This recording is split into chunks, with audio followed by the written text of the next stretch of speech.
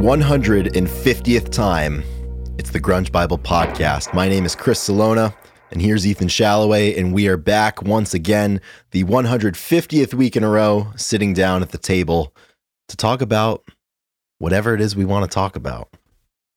That's right. That's how the Grunge Bible rolls.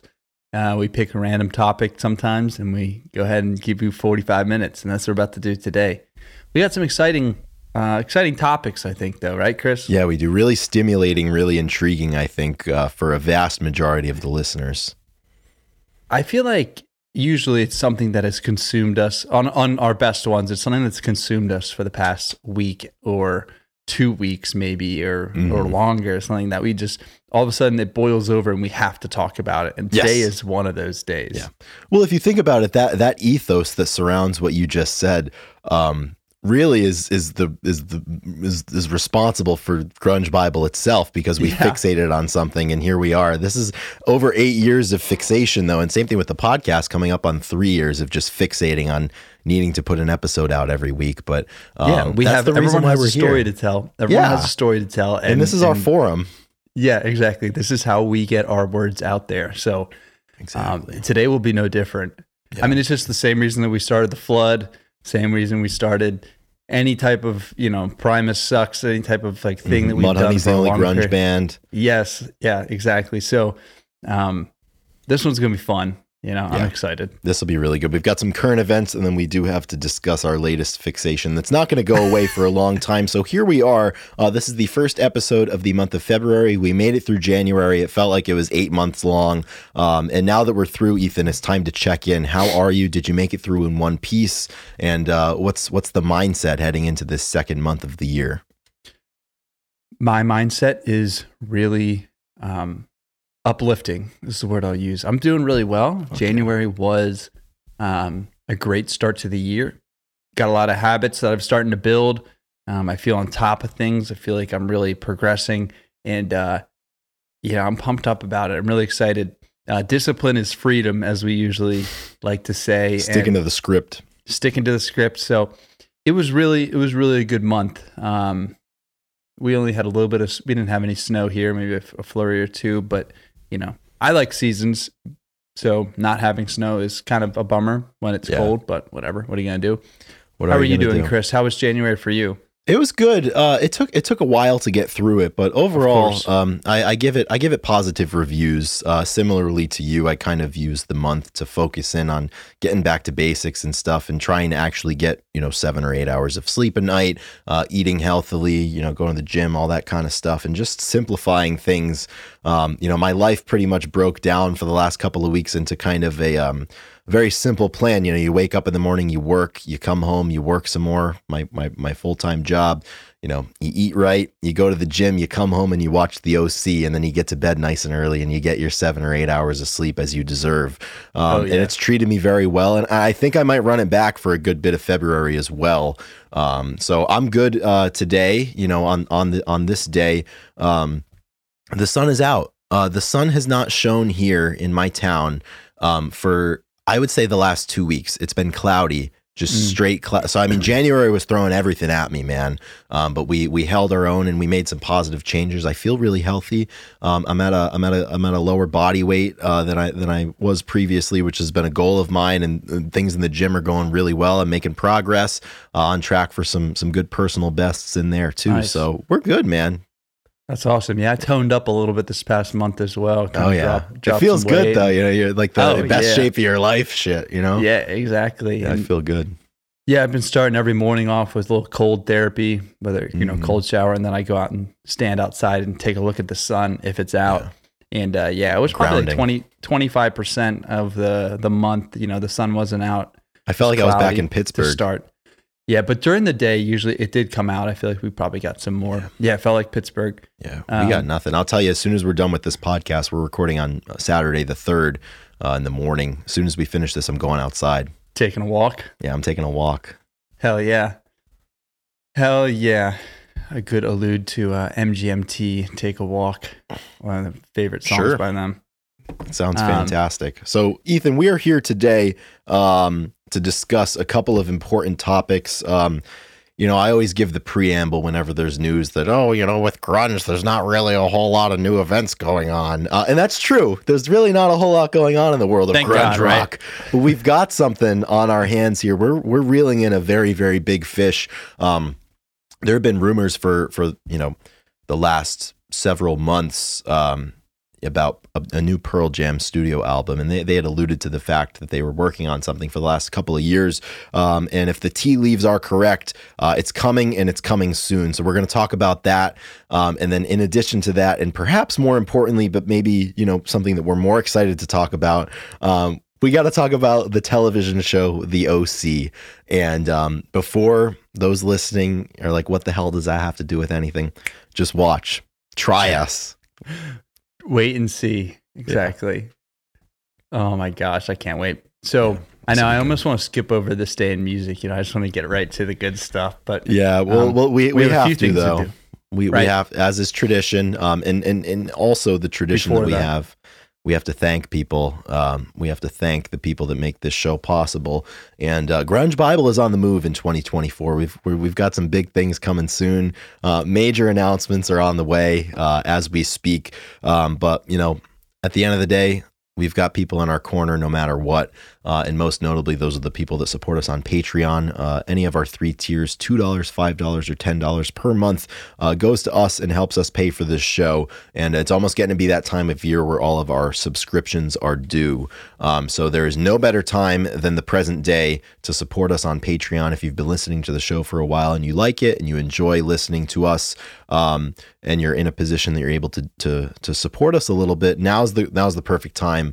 We are patiently waiting and very excited to welcome you into the Patreon family. And if you support us at the top tier, I get to read your name every single week. And Ethan, we have a new member. We can finally ring the bell once again. I would like to announce the fact that Russell has moved up from the $2 tier to the $10 tier.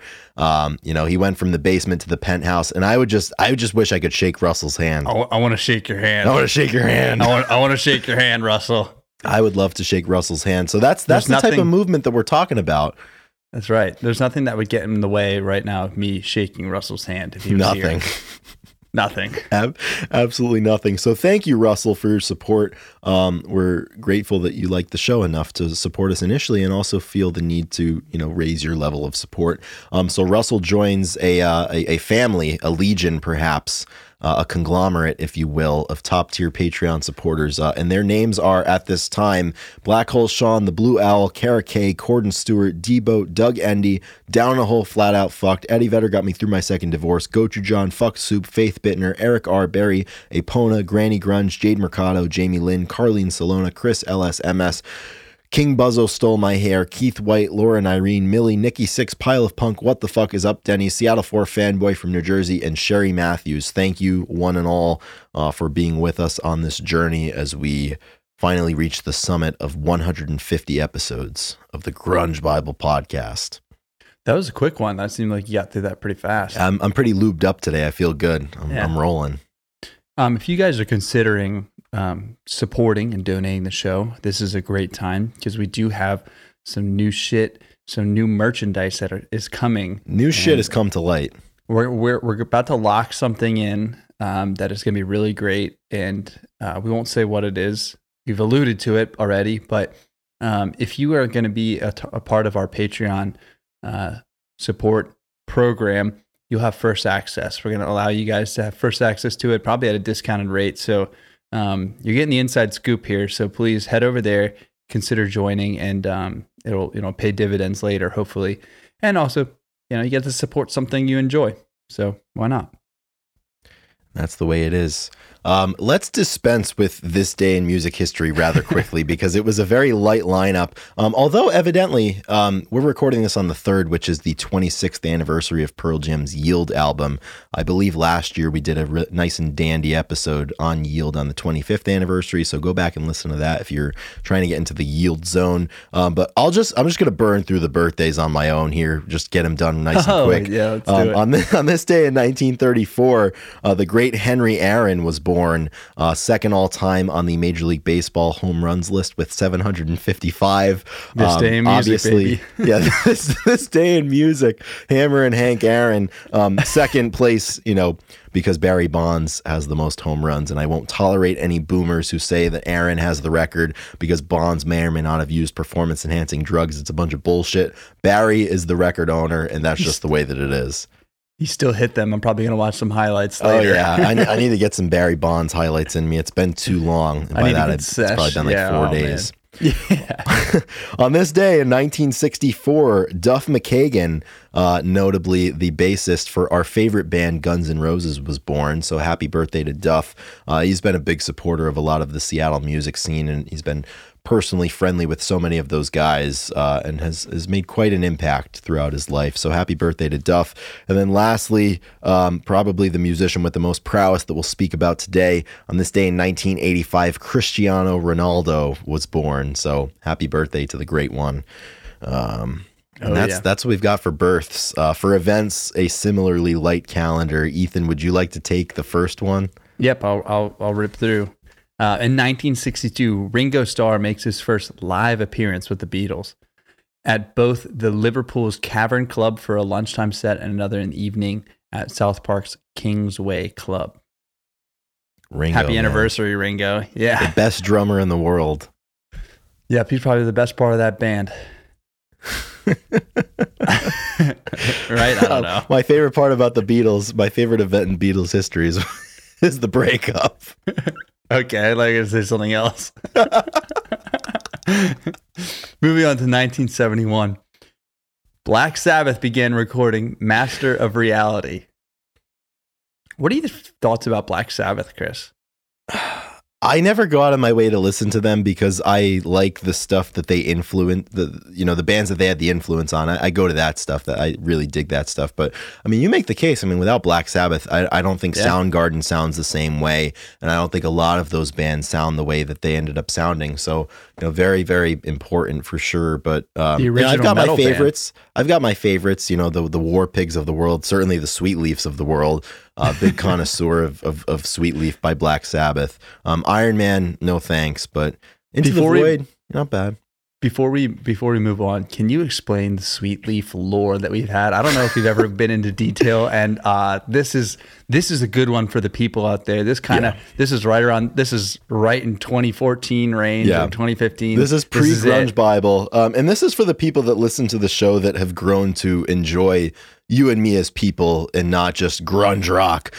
So this was, you were a javelin thrower, so you didn't travel during indoor track. And I threw the weight and the hammer. So I traveled for indoor and outdoor track. I competed both seasons. And for some reason, I don't remember how or why, but you convinced our throws coach at Pitt I think he convinced me. He was like, come with. And I was like, what? Why? So you did, though. So you came to throw the shot put at a track meet at Youngstown State University in Youngstown, Ohio in January of 2015. And we get there, all the boys are competing. The whole men's team's competing for the first time as a unit because, there were the three of us freshmen and we hadn't gotten the chance to toe the line with you in the field of battle. I don't remember how any of us really performed that day. I think it was pretty mid. But the most important part about that day is the fact that in the top corner of Youngstown State's track and field complex, they had like a second floor kind of like a scaffolding thing, and they had a man set up there with a table, and he was the DJ for the day. And he was advertising that if you tweeted him at Tune Weavers, if you tweeted this man a suggestion, he would play it.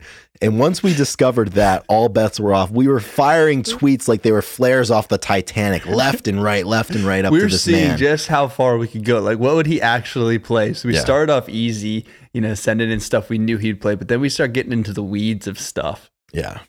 And finally, I think our magnum opus of that day was when somebody sent in a tweet. One of us sent in the tweet requesting "Sweet Leaf" by Black Sabbath. Which, if you know the song, it starts with the coughing, and then it gets into that absolutely just monstrous riff. And obviously, it's about cannabis. which, this was 2015. I mean, this was before, it had gained a bunch of legality across the states, and maybe a little edgy perhaps. And, Tune Weavers came through and ripped Sweet Leaf for us. So I'll never be able to think of Black Sabbath without thinking of that track meet, and without thinking of you. Absolutely. I remember Jim, Dan Jordan was there, RIP. And Jim, obviously, he threw well. He threw but it was 14 meters, I think, in the shot put, 1460 or something. Yeah, and I do remember the shot put competition, but in between, I remember you were our, what's the word I'm looking for? You were the messenger. We were Chris, and you would because I wasn't competing in the shot. I had already thrown the weight earlier that day, so I needed to get the boys pumped up for there. Because Andrew threw shot that day too. It might have been the last time that he threw shot. Yeah. Well, oh man, you definitely should have. That would have been great. But it was great because you were 6 meters. You were our messenger for running to the touch tunes all night, putting on Creed. I was the courier. And I felt like you knew Tune Weavers personally at the end of the night. I might as well have. Didn't you? Did you beat? You didn't, Bruce. You beat Bruce and you beat Dan, right? I was gonna say that I want to look up the results because we'll look up the T-first for that later. Yeah. I feel like I did. I think I threw just under 13 meters. I mean, probably did you 12. Did you glide or were you a spin? Oh yeah, no, I definitely glide. You didn't rotate. I definitely glided, but well, that was the beginning of our friendship with Dan Jordan. What a great guy he was. Mm-hmm. Yes, it was. That was the first day. Yeah, what a day that was. So thank you to Black Sabbath for creating such a song that we could bond over 40 some odd years later. Moving forward, I'll take the last two. We'll move through them really quick. I didn't know that the initial event to spawn this event had happened, but apparently on this day in 1979, Elton John played his first show back on the road 15 months after he had announced his retirement. I did not know that he had announced his retirement. I suppose sometime in the previous year in 1978. And I mean, I just saw him play last year. So it's seemingly retirement's treating him well. He did it before Brady. He unretired, before Brett Favre even. And then lastly, on this day in 1981, Joni Mitchell was inducted into Canada's Juno Hall of Fame. Very prestigious songwriter and musician who's just recently, I think last year at Newport Folk Festival, she played her first live show in many, many years. After some health ailments. So glad to see that. Joni Mitchell, a treasure of North America for sure. So that does it for this day in music history and all of the birthdays and the associated personal lore. So what do you say we discuss Pearl Jam's impending 12th studio album? So we've got some stats here that I'll just share. So I think as early as way back in 2022, or maybe even before that, Stone Gossard had given some interviews and had been talking about the fact that, the band had been working on an album. And then fast forward a couple of months after that, and it was hey, the album's basically finished. And then we heard nothing pretty much for most of 2023. And then towards the end of last year, beginning of this year, things have started to get ramped up a little bit. There have been some rumors of some tour dates at the ballparks in late summer, as they've been doing the last, 10 years or so. There have been rumors of that. So it's okay, well, if they're going to tour, then this album's going to be coming out soon. And then there was a graphic that was circulating on Instagram and on social media earlier last month in January, that had it was announcing a listening party on January 31st in Los Angeles, and it was taken down. Nobody knew anything about it. Nobody was talking about it. And then sure enough, on January 31st at the Troubadour in Los Angeles, there was an invite-only listening party hosted by Eddie Vedder, Mike McCready, Jeff Ament, and then the producer of this impending album, Andrew Watt. And apparently, Ethan, the album fucking rips.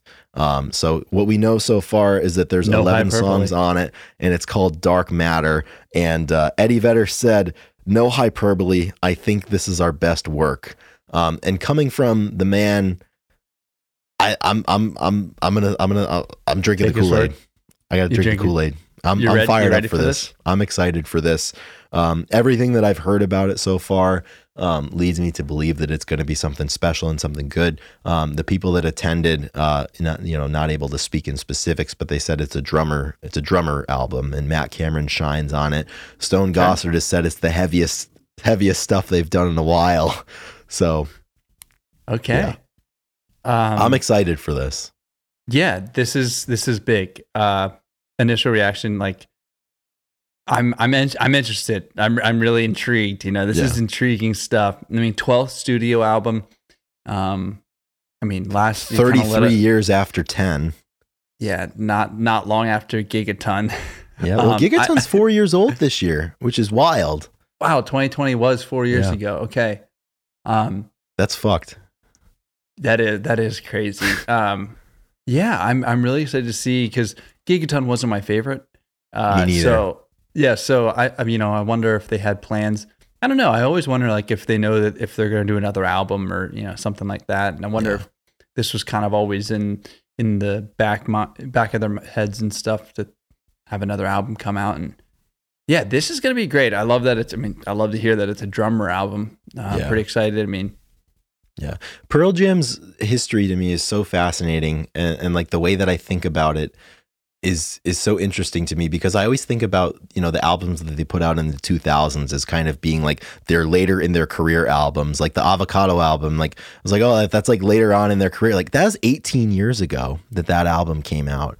I mean, Yield, which was like, oh yeah, that's like their fourth one. Like, you know, they've been at this for a while, or fifth one. They've been at this for a while. That turns 26 today, the day that we're recording this. You know, the fact that they're still here and that they're still excited to create new music together is like magic. You know, I struggle to understand the fact that, you know, they're still able to do that. And I'm really, really excited about this one. I wasn't a big fan of Gigaton. I have a weird relationship with that one, though, because it came out like during the COVID time and lockdown, and I was not doing too hot. So I think I've just like it's not what you needed. It's not what I needed at the time. And I couldn't connect to it. But, you know, if the guys are talking about this, I like Heavy. I like Matt Cameron. And I'm going to believe Eddie Vedder if he says it's the best work they've done. I'm feeling really receptive to it. So me too. More so than Gigaton. And Gigaton, that had been 7 years since Lightning Bolt had come out. So that one was highly anticipated. But I'm very excited for this one. I'm looking forward to it. And if it's all finished and they had a listening party, I mean, this thing could be announced any day. A single could come out at any time. And tour dates will probably have to come out probably by the end of next month. So tickets can be sent out, and you know, we can joust with Ticketmaster and the 10 Club to hopefully get into one of those. So when they say the heaviest stuff, I mean, we're thinking musically, right? Like, is it? Yeah, I think so. Think it could be heavy lyrics too, maybe? It could be. So there was somebody who was at the either at the listening party or they had heard it, and it's a man named Daniel Kunka, and he had a thread on Twitter, and he said, "I have heard Dark Matter and it's fucking insane. Unlike any Pearl Jam album that has come before it, like Soundgarden and Tom Petty had a fucking Pearl Jam, baby. Rock and fucking roll." Jesus, that's so I don't know. Yeah, it's when I hear stuff, when I hear people, you know, compared to other bands like that, when bands have babies and stuff, I get a little skeptical. Yeah, I get a little nervous. Yeah, I'm a little nervous, but this one seems it's got a lot of hype around it all of a sudden. Yeah. So I'm very intrigued. This man also went on to say, old school Matt Cameron, so many riffs, so many solos, some of the grooviest, heaviest riffs they've done in a long time. So that obviously alludes to the fact that it's not just lyrically heavy and that it's, you know, heavy musically. And I am all for that. I've been longing for something like that. I'm fired up about this. Yeah, I can tell. I can tell. I'm excited. I can feel it. And I think it's coming at a good time. It's coming at a good time for us. We're kind of pumped up for this. Yeah. And maybe we'll have a live listen party. We'll have an open room and we'll just listen to it. That would be kind of cool. That would be pretty cool. Yeah. Yeah, so we'll have to stay tuned for that. Maybe we'll get some tickets. Maybe we'll get some tickets. Yeah, we haven't been to a Pearl Jam show since 2018. So I would love to see them again. And I'm gonna be more intentional this time about trying to get tickets than I was last time, because I think last time I just did the 10 Club and I didn't get them. So this time I'll probably try to, you know, any and all avenues. And if I have to spend a little bit of money to go, I think it's important. I feel connected. That. Yeah, we haven't splurged on a big show like this in 2 years. So yeah, so it's time. Let's see. Anything else about Dark Matter? What do you think about the title, Dark Matter? I like it. You do? I like it a lot. Yeah. Yeah. Tidal. I like it better than Gigaton and Lightning Bolt. Yeah, I like Lightning Bolt. I think is a decent album title. Yeah. Dark Matter seems a little corny to me. You think so? Oh, the pundit has spoken. Yeah, we've got heavy music. We're going to call it Dark Matter. Some older guys writing music, but I haven't heard it, so I can't really. I think it's hard for me to decide and give an opinion until I hear it and until I hear the lyrics and hear really what it's all about. Do you by chance have the song titles in front of you? I know that they've only been rumored and reported, like getting pretty deep into like 10 Club forum pages. So some of them, I guess not all of them have been available, but apparently reports have said that the following titles are songs on the album. We've got Upper Hand, Setting Sun, the title track Dark Matter, Scared of Fear, React Respond, Running, Something Special, Wreckage, and Waiting for Stevie. Waiting for Stevie. I hope that one's really good. Yeah, I think it's going to be the best one. I'm definitely intrigued. I'm a little skeptical. Okay. I feel like I have to be, but yeah. But I am very intrigued. I feel like this is like watching First Take, where like, you know, somebody has to feel one way and somebody has to feel the other way. Exactly. That's what I'm trying to do. I won't fight you over it though, because I'm pretty jacked. No, that's why we have a podcast, just to fight. Exactly, to just fight with one another. And Pearl Jam hasn't released anything good since 10. There, I said it. A lot of people have said that. A lot of people. Now it is obviously a difficult challenge to make a new album and stack it up against the old stuff, the stuff that made you big, the stuff that made people become fans. You see that a ton with every music artist that you like. Yeah. There's always going to be one who's just like, they strayed away. So, but what it does give you is another side. You get to see growth. And at the end of the day, they're extremely talented musicians. So this standalone piece of work is going to be really good and something that we have, and that's awesome. So with that mindset moving in, I think it's going to be really fun to have a new album to listen to and to kind of get into. I agree. Different time of their life, you know, different. They're in their 60s now. I mean, they're getting there. Yeah, different inspirations. So this is going to be this is really cool for sure. And I think one thing with Pearl Jam, I think the discourse around them and their releases have changed over the last 10, 15 years or so, where I think everything now is filtered, and rightfully so, is filtered through the lens of just being grateful that there still is new Pearl Jam music coming out, and the band still is together, and they're all still alive and you know, friendly with one another enough that they're able to make this music. And I think for me, like, those thoughts really changed when Chris Cornell passed away. I was like, fuck, like, you know, none of this can be taken for granted, and like anything, you know, that these guys are going to be able to create in any of their bands is something special, and it's not something to be taken for granted, and it's something to appreciate. So I'm definitely filtering my thoughts on Dark Matter through that lens, certainly. But even without that, I'm looking forward to this one. It feels good to get excited about something new grunge related, because for a while when we started the page, all of it was new, so we were excited about all of it because we didn't know a lot of the music, and you know, you could discover one of these albums even though it had been old. So it's nice to be anticipating something again, you know, something around the corner that's unknown. Yeah, and like you said, it could come out at any time. We have to be ready. Yeah, we have to be ready on our phones to play the newest music. Yeah. Well, good news. My screen time is abhorrent, so it looks like I'm gonna be available to see it. I'm not gonna miss it. Yeah, I'm not gonna miss it. So Awesome. we'll have to once more information comes available, or perhaps a single, we'll be talking about it once again here on the show. I'm sure we'll have another episode dedicated to this one. Yeah, which will be fun. Yeah. I think so too. And something else, the next topic that we have, I doubt this is going to be the last time that we talk about this on the Grunge Bible podcast. We're going to have there's going to be a closure aspect to this, another episode for sure down the road. Yeah. I was thinking the same thing. Yeah. So this has been about 2 weeks running. It's been about 2 weeks, Chris. Yeah, just about 2 weeks. We randomly got into the OC TV show that came out in 2003.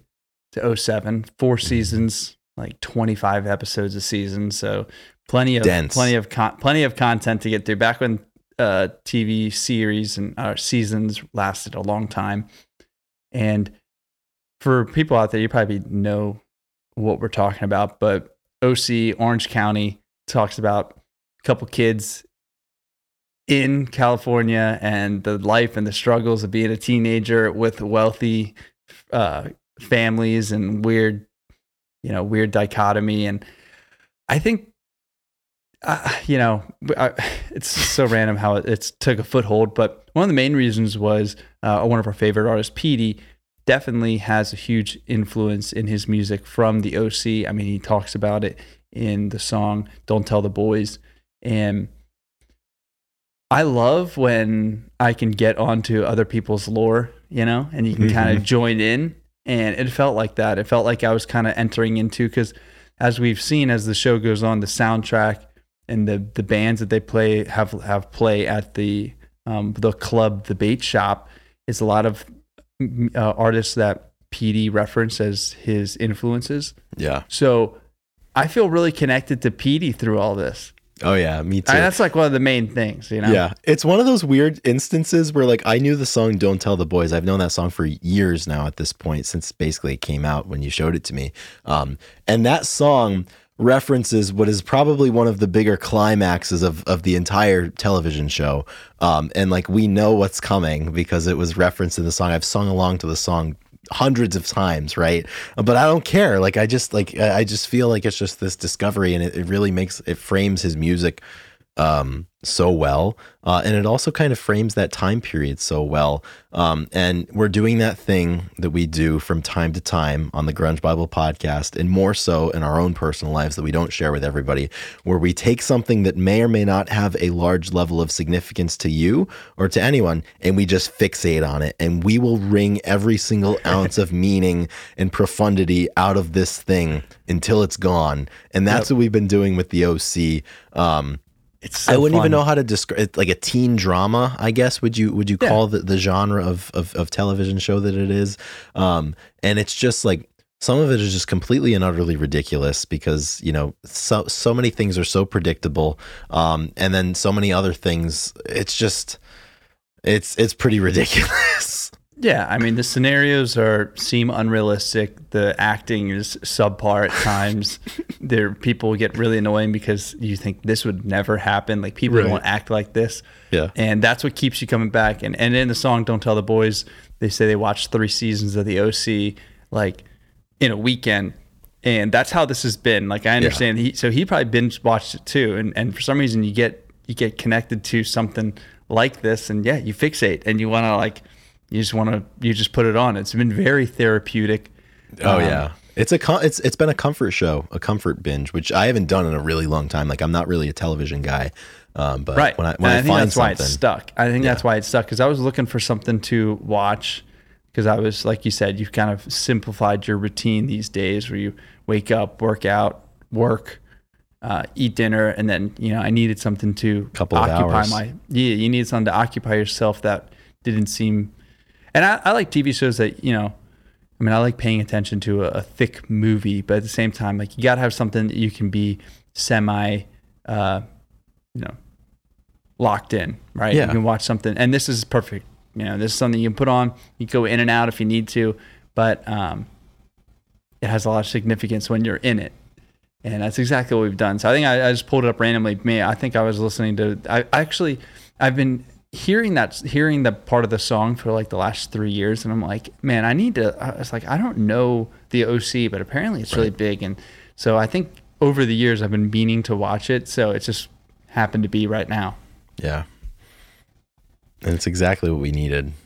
And there's something about, I wrote down something about catching up with a show that came out when you were young, where all of the music is of that time period, all of the interactions are something that you can relate to, because like if it came out now, it would be smartphones and Ubering and people it's just a different way that people get around and interact. Yeah, So not back then, Motorola flip phones and taxis, you know? yeah, back then it's like, where are the kids? Like, oh, they're out. They said they were going to be here, but you know, we have no way to make sure that they're there. Where now people have like the 360 and you can tell exactly where your kids are, which is good.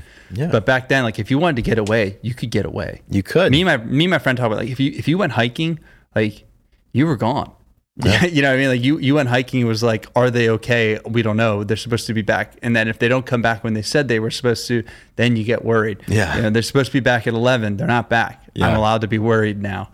And that's what this show has a ton of parallels to how I viewed my childhood. Yeah, absolutely. And there's something about the music too that I think we're going to get into it a little bit. But something that I love about this show and just kind of plays into how humorous it is at times and just how unrealistic it is. Like all of the characters in the show, well, most of them will not hesitate for a second to completely throw somebody under the bus, completely betray somebody's trust or confidence, and just strictly act in their own self-interests.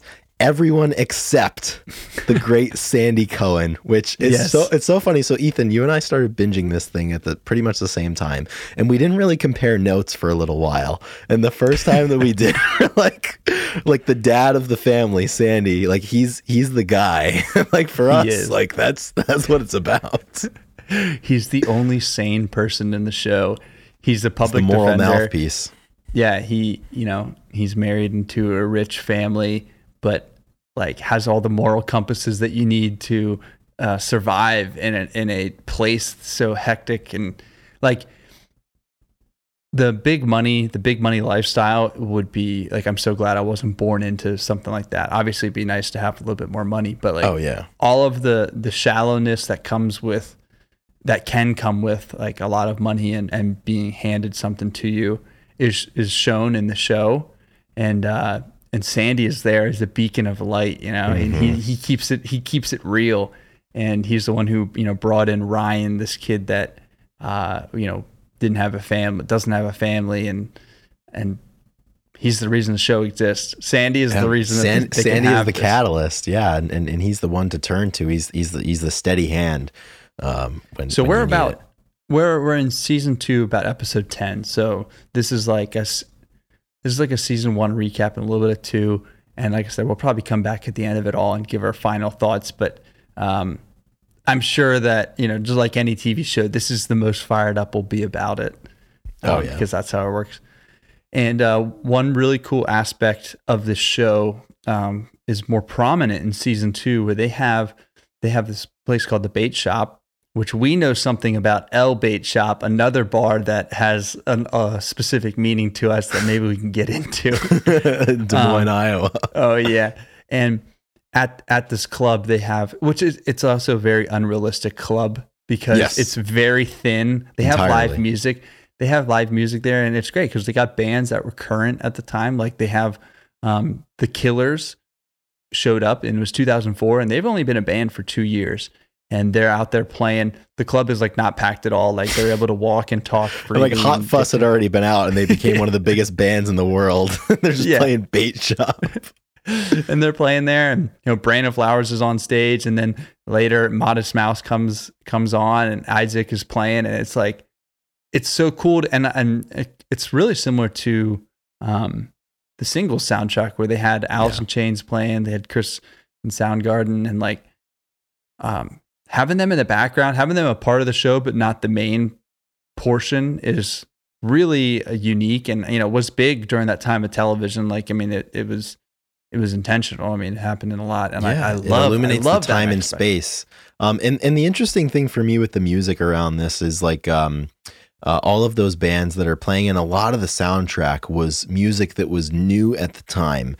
So it started in 2003 and 2004, and you hear so many songs that are now iconic or are now so well known, and have kind of, put themselves, up on the mantle of these bands as like the best work they've ever done. Like this stuff was new then. I mean, like when the Killers are playing, they play Mr. Brightside, and like that was that wasn't what it is now. Yeah, that wasn't the Mr. Brightside that we know. It's like when you hear "Smells Like Teen Spirit" Right. back in the '94. Yeah, exactly. And the craziest one for me, it just happened. I just watched this episode. I think it was season 2, episode 9. One of the last songs they play, they're kind of just like sitting at like a diner type place, and Mark Lanigan's "Strange Religion" was playing, which the episode must have come out, I think, in 2004, the same year that Bubblegum had come out.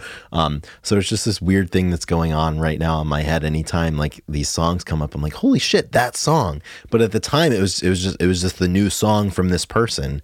And Modest Mouse, for example, like they've got all of the stuff from their 2004 album. I think it was "We Were Dead Before the Ship Even Sank." When they were playing, like that's the music that they were playing. And it's such a cool time and place thing. And I think that's part of what's so fascinating about it to me, in the same way that the Singles movie was, or really anything, any of those. I think of, Fast Times at Ridgemont High and like Freaks and Geeks and, things of that nature. I always think of them kind of together, Dazed and Confused, because it's like a snapshot of a time, and that's what this show is doing for me. And it's affecting me more, and I'm connecting with it more because I can, on one level, remember that time, because I was a kid in the mid 2000s as well, and I remember the way that people dressed, the way the phones looked, the way the cars even looked, and just a lot of those things. Yeah, and you romanticize those times for sure. Yeah, talking about the music, every time you listen to certain bands and you love songs and you kind of zone out and allow it to be the soundtrack to your life. And you're like, this would be so cool, like an ending credit. Like that's what this show did, that I feel like they weren't scared to put, like you said, Mark Lanigan in there, and in a very, it wasn't on anybody's bingo board. Like, you would not have expected to hear that. I don't think there's very much common ground on the Venn diagram of people who are tuning into the OC and people who loved Mark Lanigan. Yeah. And then at the end of the 8th episode, I think it was, maybe 9, The World at Large by Modest Mouse was playing as they came together. And like, that's one of my favorite songs by them. Yeah. And like, I probably have thought like that it was, the ending credits to one of the days in my life, like multiple times. Yeah. And then to see it actually being used as like the ending song is so cool, because it's not a song that probably would get played now at the end. It's just like a unique choice that is it's very intentional. Like, it's just, if one of us if we wrote a movie, we'd pick these songs to be exactly. It's like we're scoring the film right here. which is great, and like no one would ever let us do that, so I'm glad somebody not yet though, perhaps in the future.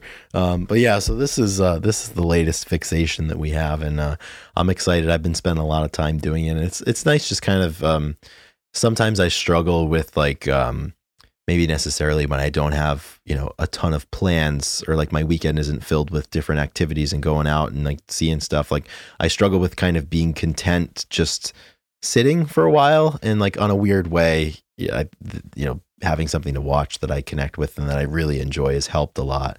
It's a lot better than like trying to find something on the show, or just like, sitting at home, like wishing you were doing something else. So it's kind of nice. Yeah. It's been a good way to spend time, and probably not the most productive thing, but you don't have to be productive all the time. It's my nice little treat at the end of the day of being productive. Oh yeah. Yeah. It's great until you stay up till 2:00 watching the OC, and then you have like no sleep. It's been fun though. You and me, we've been pretty much like keeping pace with one another. So we've been able to chat in real time, which is, kind of an allusion to the way that it used to happen when, hey, it's on Friday night at 7, you got to watch. Yeah, and I think the shock value of this show, I just imagine being like watching it through high school. It comes on once a week, and you get to like, they leave you on cliffhangers. Someone always walks in on something at the end of the show. Yeah. And then it's something to be able to talk about, and you can't believe it. And that's something that I forget about. I forget about the art of the cliffhanger when it comes to a streaming platform, because I just click to the next episode, and I'm ripping them. Oh yeah, I always finish the night with the first 10 minutes of the next episode. Nice, just to get started here. Pretty much, yeah. You didn't have that luxury back when it was on TV. When that cliffhanger came, you had 6 days and 23 hours to go until you could watch it again. Yep. Another thing about the the songs, or I'm sorry, the way that the show is constructed. Like, I watch it back and I'm like, okay, when I was in high school, like I couldn't confront these issues and tell somebody that I like them, and then or walk like once someone says like, hey, I'm not into you, they're like, fine, and they like leave. Like that was never a thing. Like if somebody told me bad news, I'd be like, why? Like, and I'd try to have a conversation, or if I could finally muster up to say something like that, it was never so easy. They just like walk away, and I'm like, this is not how it was. No, that's absolutely. But you got to move the plot along. You don't have time to get bogged down in these conversations.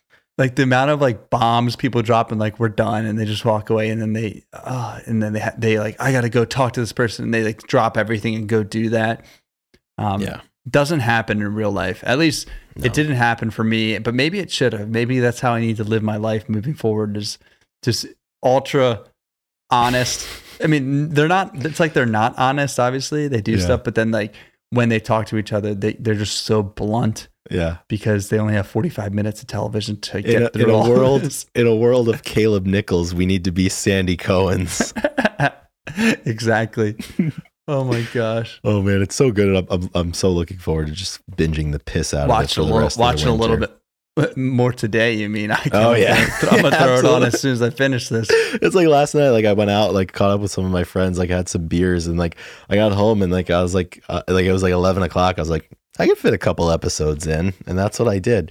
Ethan, I have one more question as it relates to the OC and kind of our intro into it. Being Petey, and it's the lyric, sometimes I'm more like Ryan, you're a little more like Seth. So between the two of us, the two of us, what do we think? Who's more like Ryan? Who's more like Seth? That's so interesting, because I don't think either of us are like either of them, really. Well, they both changed so much too, right? Like from season 1 to season 2, Seth has become way more confident, way more like he talks like. I mean, now that's his shtick. He over-explained. Yeah, talks way too much. In the beginning, Ryan was like kind of like the bad boy, but now he's more responsible and has more of a level head. And it seems like he's changed a ton. So, their character arcs, and that's like all this show is about, and how most sitcoms are. It's all, there's no plot line to the show except for like character arcs, the days of their lives. So I don't know. You and I are not really like. Probably either of them. Yeah, I'm glad. I'm not like Seth. Seth's really pissing me off lately. Seth's got some game though. I mean, they all got game. It's like that's not how relationships worked either. They like talk to a girl for like 3 minutes, fall in love, and then like date. And that's it. And it's so funny with the show. Maybe that was how high school was. I don't know. It's so funny with the show too, not because my like school. These people will like be dating for like 2 or 3 weeks, and then like something will happen, and like they'll have a really emotional conversation where it's like, well, like I don't want to lose what we have, and it's like they've been dating for like 2 weeks. It's like, what is there to lose, my brother in Christ? Yep. And it is true when it comes to the parents. I mean, they usually let you date. They know how it's going to turn out. Probably not going to turn out well, but like kids got to live and learn. You know, and that's why Sandy's so good, because he knows kids are going to be kids, and he has to let them. He knows when to let them go and learn for themselves. Oh yeah, it's like that song by The Faces, "Ooh La La, poor young grandson. There's nothing I can say. You'll have to learn just like me, and that's the hardest way."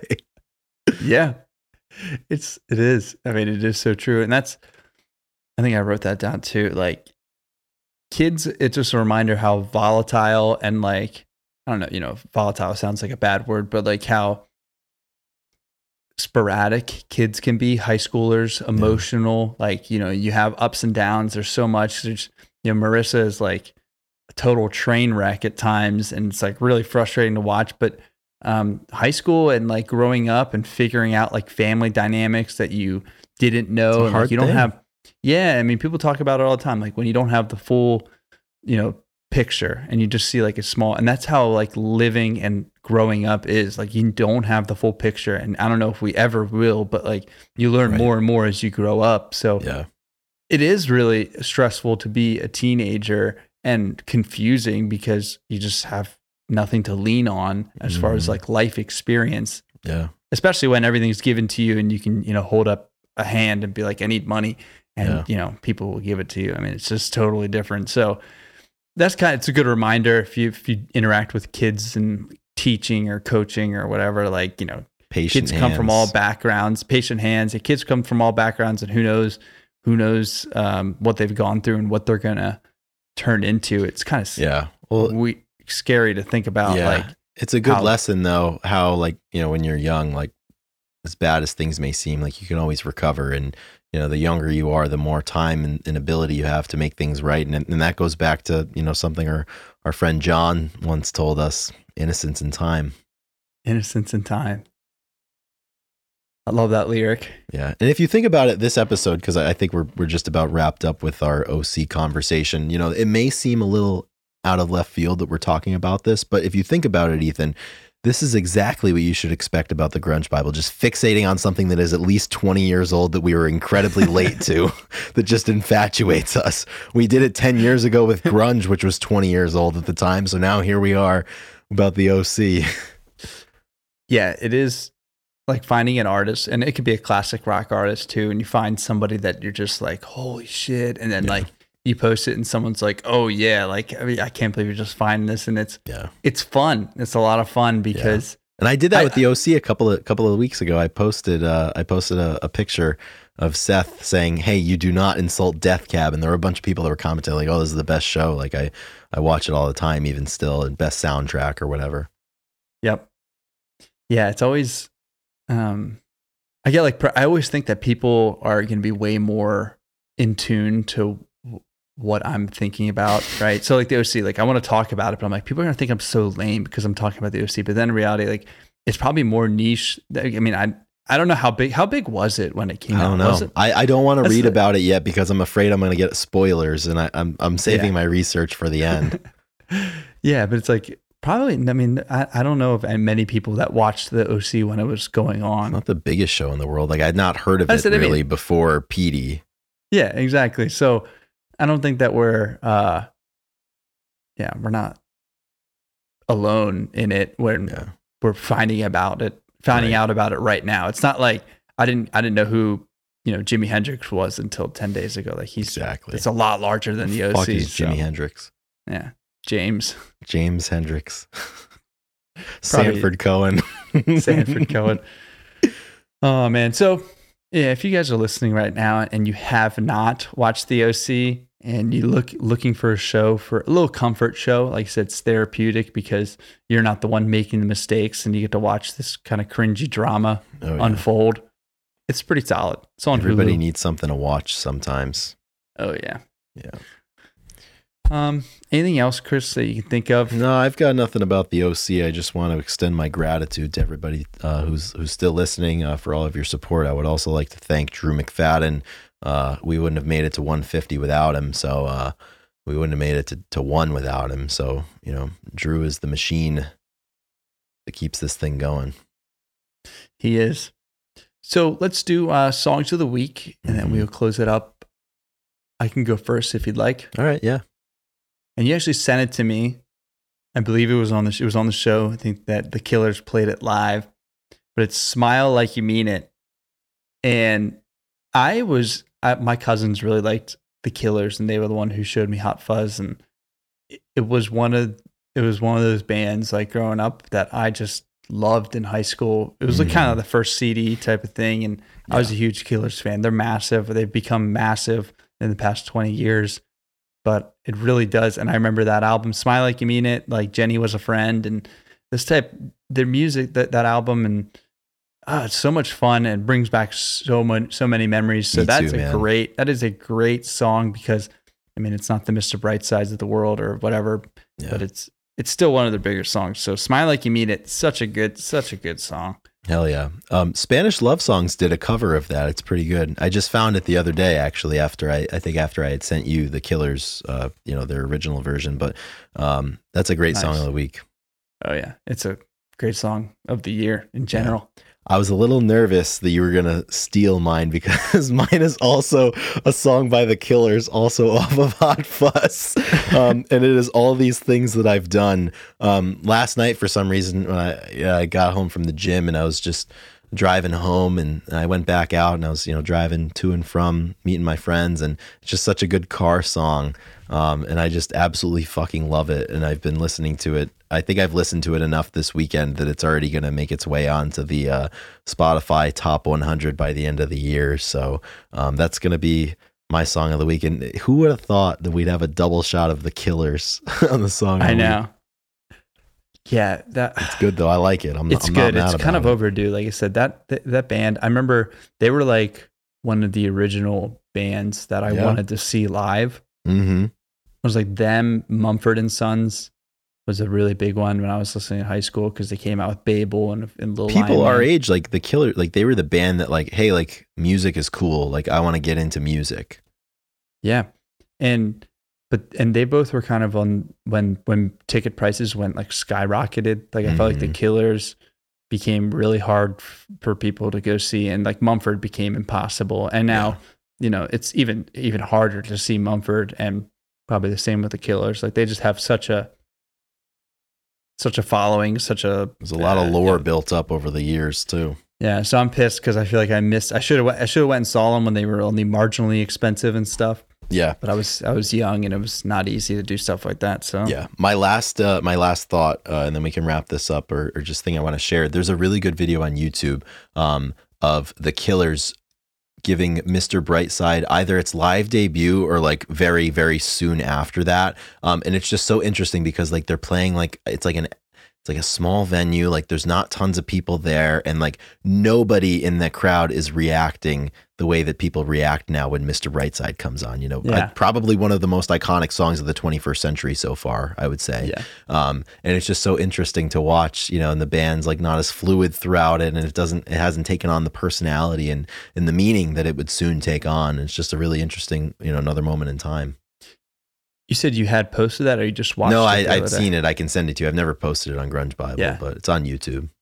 Yeah, I'm intrigued. It's not in the Grunge Bible vault.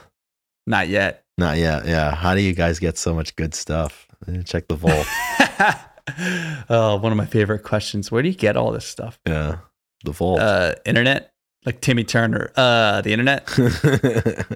So always what I thought. Fuck yeah. The vault. All right, that wraps up the 150th episode of the Grunge Bible podcast. That's crazy. Do we have another 150 in us? Yeah, I think so. I mean, wow. That would take us to 2027.